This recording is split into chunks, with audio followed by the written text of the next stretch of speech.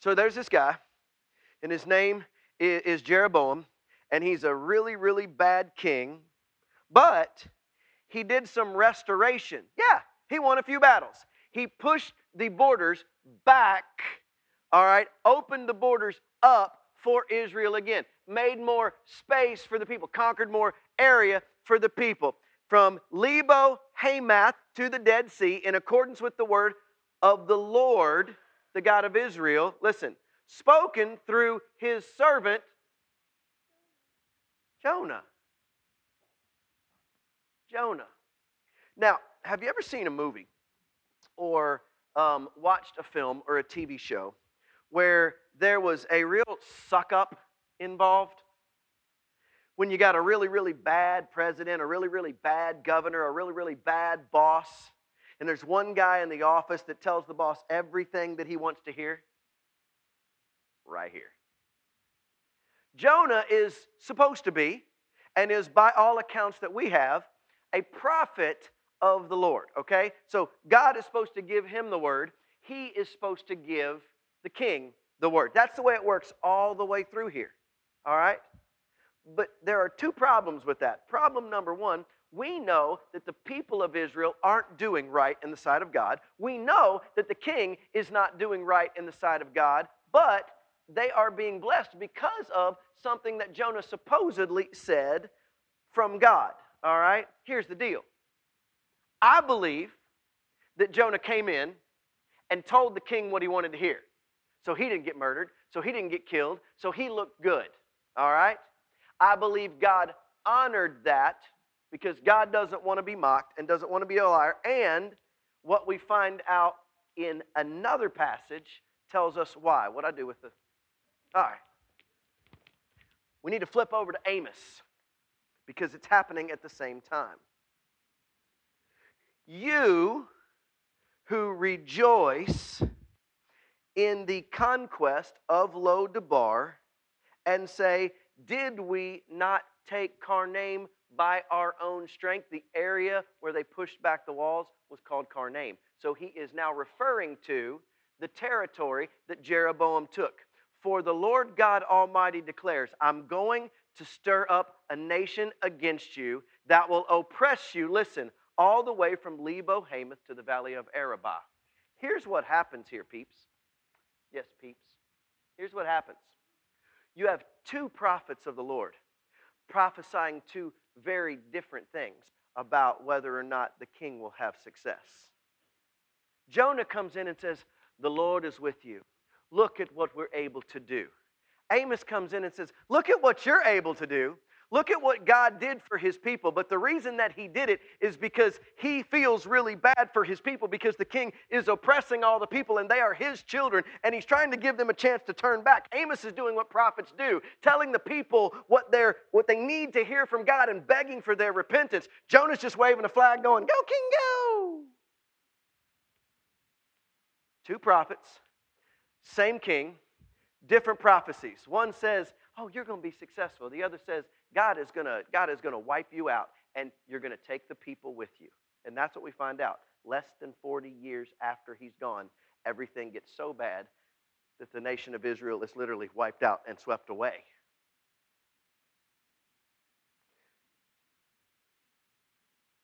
All of the prophets, Isaiah, Jeremiah, Amos, all of those, okay? Daniel, all of them. Listen, their books are about what they speak. Think about it. What is Isaiah? Isaiah is a long old book about what? Isaiah speaking into the nation. What is Jeremiah? A long old book about Jeremiah speaking into the nation. Amos is about Amos speaking into the nation. Every prophetic book in the Bible, book about a prophet, all right, every one of them is about a prophet speaking in, except one. Which one you think that is? There aren't any. Jonah preaches one sermon in his entire book, and if you look at it in Hebrew, it is 5 words long. That's it. Every prophetic book in the Old Testament is a prophet speaking. Jonah is a book about a prophet. Why is that? because he was terrible. He was terrible. All right? Which is why I am lovingly, and I'm going to use a word that I got from Cy, titling our sermon series, Jonah the Jackwagon.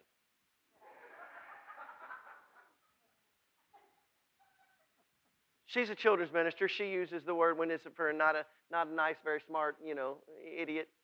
And Jonah the Jackwagon. I didn't realize that Jonah was a person of this kind of character. I knew that he had made a few mistakes, and I thought, well, in my Jesus living world, in my church living world, he's Jonah. He's got a book of the Bible named after him. He's got to be okay. No, Jonah was a jackwagon. The book's going to start off with God saying to his prophet, not to some regular Joe, to his prophet, I need you to go somewhere. And Jonah's going to go, no. And next week we're going to talk about all that happens in the first chapter with him not just saying no, but running away. Not just running away, but running in the opposite direction. Not just running in the opposite direction so he can't run anymore, but running across the ocean. Not just getting on a boat, but down to the belly of the boat. This guy he's ludicrous. He's not cool. And he's not kind. Because we find out later in the book that he's not kind because he says, I knew. Do you remember the story that we told about the parable of the talents? And the dumb guy at the end says, I knew you were a hard man. And we're like, well, if you knew, Jonah does this hundreds of years earlier, thousands, whatever. Jonah says, well, God, to be straight up with you, I hate Nineveh. Nineveh oppresses us. Nineveh kills us. They are an awful, murderous city, and I hate them. And I knew that you are a gracious and loving God. And to be honest, they don't deserve it. Why are we doing the book of Jonah? That right there. We live in a world where we have become the judge and the jury for who we think deserves the grace of God. And this guy played it out. What does it look like when people who are supposed to be called of God ignore the sinningest of sinners? That's where we're going. That's what Jonah did. Jonah ignored God's call on his life to reach the most sinful people. In the city of Nineveh, Nineveh was a huge, huge monster of a city. Would take days to walk across. Powerful, hugely powerful king. Hugely powerful ruling class. Material possessions spreading far and wide. All right? You need to know about Nineveh. You know what else you need to know? Everything in this book is backwards. If you could put literary focus, an English teacher, on this book, this is how they would label it. It's satire, okay? Do you know what the God's good children are supposed to do in the book? They're supposed to follow what God says. They're supposed to be humble, and they're supposed to repent. You know what bad people are supposed to do? They're supposed to fight, and they're supposed to kill. You know what prophets are supposed to do? Prophets are supposed to preach and obey God. You know what people who aren't prophets are supposed to do? They're supposed to be the ones making the mistakes. This book is everything opposite of that. Everything opposite of that. The prophet rejects God. The sailors repent for what they're about to do to God's man. The prophet decides not to preach the gospel, but to preach what he wants. That's week 3. The awful, horrible king, mind you, and the people, mind you, ready for this, and the cows, they go so far to play this thing up, and the cows get reverent and bow down before the Lord. Somebody is actually telling story. I mean, it's literally exaggerated, a hyperbole. The king bowed down, the people bowed down, even the cows bowed down. Everything in the book is backwards. The people who are supposed to do, don't. The people who aren't supposed to do, do. And we have to see it that way to understand what it's going to say to us. Here's going to be all of our biggest problems with the book. the end of the day, you know what Jonah is? Jonah's going to finish by holding a mirror up in front of all of us. That's how the book of Jonah is going to play out for us over the next few days. We are going to be challenged by how we choose to follow God and why we choose to run from God. We are going to be challenged by the fact that we are uncomfortable when God's grace extends itself to people we don't deem worthy.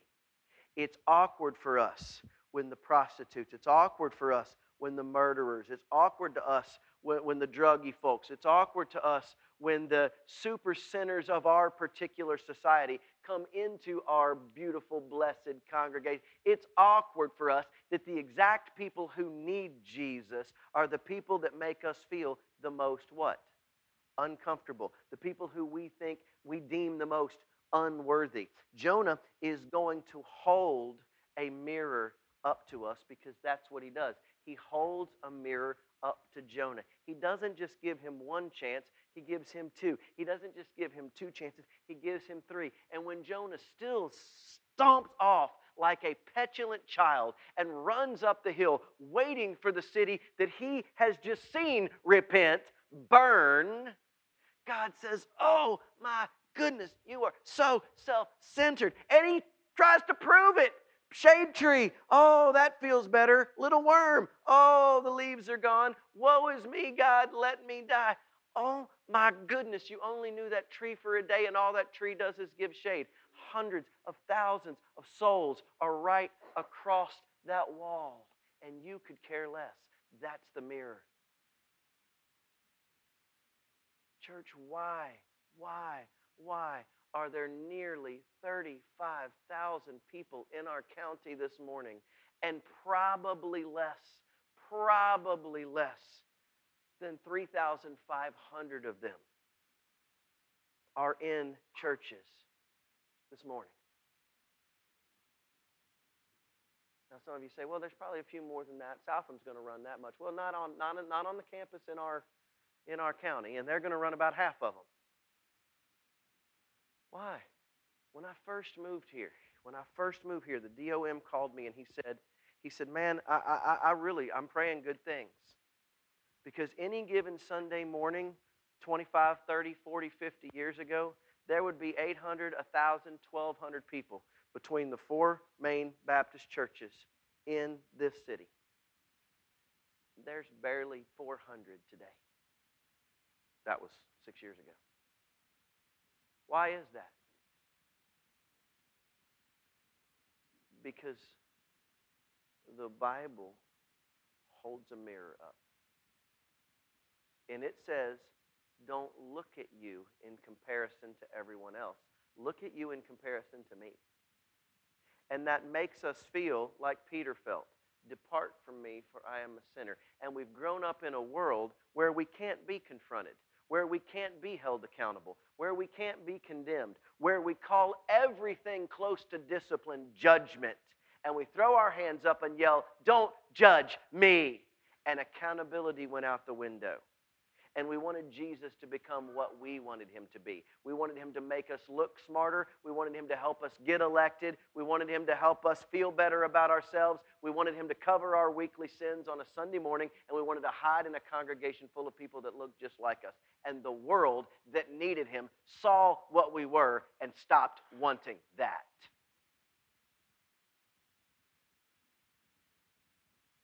The world doesn't need well-meaning hypocrisy.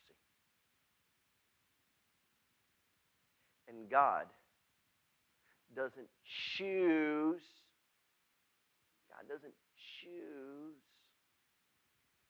to allow people he loves to die without offering everything that he is: grace, hope, mercy, and love. And Jonah wanted no part of that part of God. He wanted to be called a prophet. He wanted to speak before the kings. But when it came to offering exactly what Jesus had to offer, Jonah ran. And so the question is, as we go through this, is that happening in your life? Do you know exactly who you're supposed to give Jesus to? Do you know exactly who you're supposed to show mercy to? Do you know exactly who you're supposed to give some money to? Do you know exactly who you're supposed to take into your home? Do you know exactly what God's calling you to do? But it's a little bit uncomfortable. It doesn't fit your religion. It doesn't fit your way of life. It doesn't fit what you want. Then look in the mirror. That's what the book of Jonah is going to do. See, we're going to want to badmouth Jonah. We're going to want to call him Jonah the jackwagon. And he is. But he's us. And that's the part of this we don't want to hear. That's the part of this we don't want to talk about.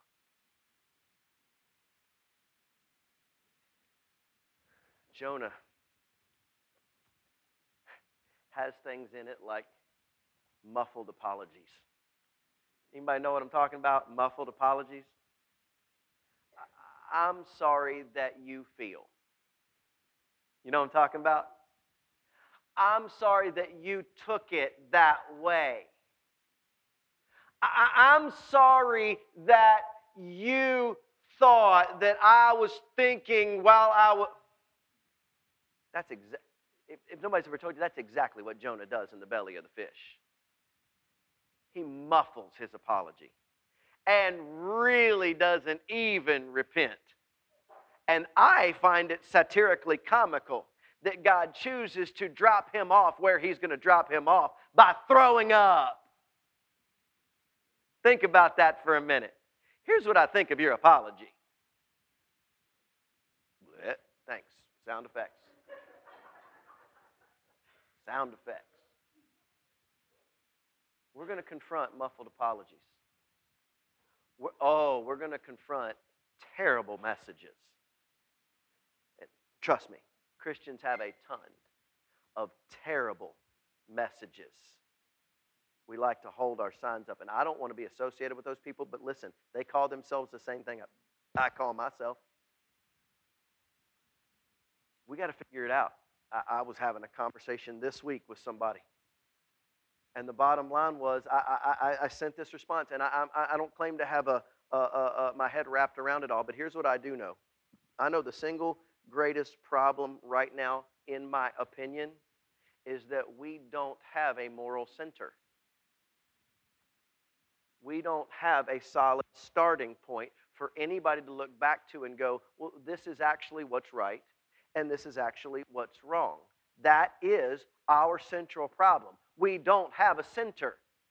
Nobody will accept that there actually is somewhere, somehow, someone that can point us all to a right or a wrong. That is right for you, but it is not right for me. That was right for my parents, but it's not right for my children. That is right for churches, but it's not right for schools. That is right for schools, but it's not right for the workplace. That is right for adults, but it's not right for kids. And everybody's calling their own right and wrong. Well, what happens when your right and my right collide? How do we decide? We don't decide. We stand on two sides of a line and yell at each other and get nowhere.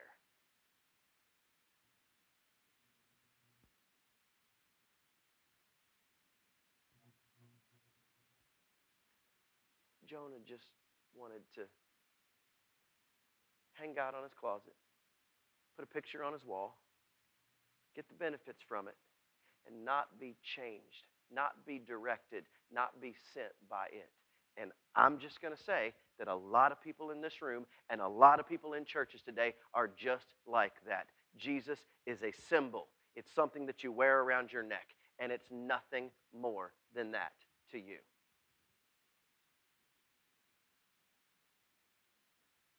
And we're going to finish with a question. You can go look at it if you want.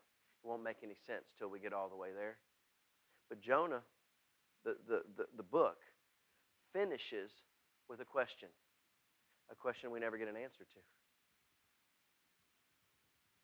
It's because you weren't supposed to. Because God won't answer it for you. You're going to be questioned in the next 3 weeks, 4 weeks, 2 weeks, I don't know, the next several weeks till we get it done. You're going to be questioned. You don't have to answer. You don't have to answer. Nobody's going to force you to answer. But you're just running. You're just running. So if you don't want to be challenged, if you don't want me in your face, next couple of weeks are when you need to miss. If you want to be changed, you want to run in the right direction, then show up. Bring a friend. Let's talk about the boat. Let's talk about the fish. Let's talk about the army. Let's talk about the king. Let's talk about the cows. Let's talk about the worm, and then let's answer the question. Okay? My point this morning was to get you ready for the challenge, to tell you all the things you didn't know about Jonah, and to tell you that now that we know those things, it's going to change the book. And the book is going to change everyone who's willing to be changed as they look in the mirror. Let's pray. God, I'm really thankful for our church, for our community. And God, in some strange way today, I am thankful for the illnesses. I don't want to be thankful for the illnesses. I don't want my family to be sick. I don't want to get the flu. I don't want people to get a media blown out of proportion virus. I don't want any of those things. But God, I am convinced of this, that you knew this was coming. That you did not wake up several weeks ago and say, Dad, what's going on in China? You knew. And there's nobody in this room that wasn't supposed to be here. And there's nobody at home that is supposed to be here today. Because God, your plans cannot be thwarted. And so I'm going to say thank you today for the illnesses. I'm going to say thank you for the confused looks. I'm going to say thank you for the head nods. I'm going to say thank you for the worship. God, I want to thank you for opening my eyes anew to an old book. I want to thank you for the chance to love on these people by challenging them. I want to thank you for the opportunity to love on them by getting in their face. God, I want to thank you for getting in mine. So lay on our hearts this week the word obedience. Stir in our hearts this week about being obedient to you and to your Spirit. And God, that will be our greatest expression of love, because your word says, those who love me obey my commands. God, give our church family a thirst for the word. Send them to the book of Jonah. Let them drink of it. Let them eat of it. Let them suck on it. Let them read of it. Let them meditate. And then let's find everything you'd have for us in there together. In Jesus' name, and amen.